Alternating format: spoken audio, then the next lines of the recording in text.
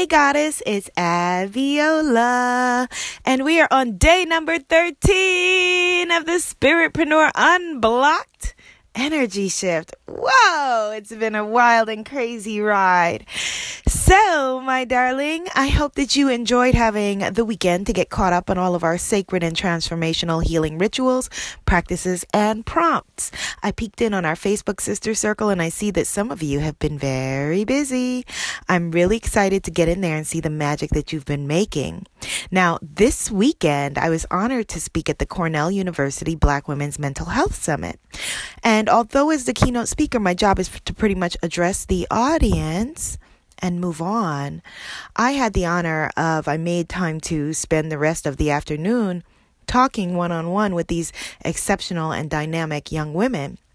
Now, the reason I'm sharing that with you is because many of them felt the need to have permission to be their true selves, permission to shine, permission to get help, permission to live their dreams.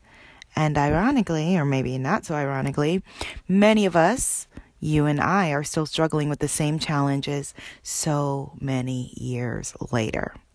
So our last assignment on day number 12 of 14 of the Spiritpreneur Unblocked Energy Shift was to create a belief board of all of the new thoughts and beliefs that you would like to welcome into your life. So today's assignment, our ritual, is to create a sacred permission slip. Now, this was originally an assignment from the Sacred Bombshell Handbook of Self-Love, where I created a permission slip for you to step into your greatness and live your bold dreams. Now, you, my darling, are creating a permission slip for you to live your best life. So what are you giving yourself permission to do? Whatever the heck you want. The sky is the limit. So here are some possibilities. You can give yourself permission to be happier than you've ever been. You can give yourself permission to love yourself, to leave the relationship, to get in a relationship, to live more abundantly, to be healthy, to surpass your family, to have new friendships, to deepen your old friendships, to start or grow your business, to finally release the unhealthy weight, to have more money than you ever thought possible. You get the picture. It is your permission slip. So I want you to make it bold. I want you to make it beautiful.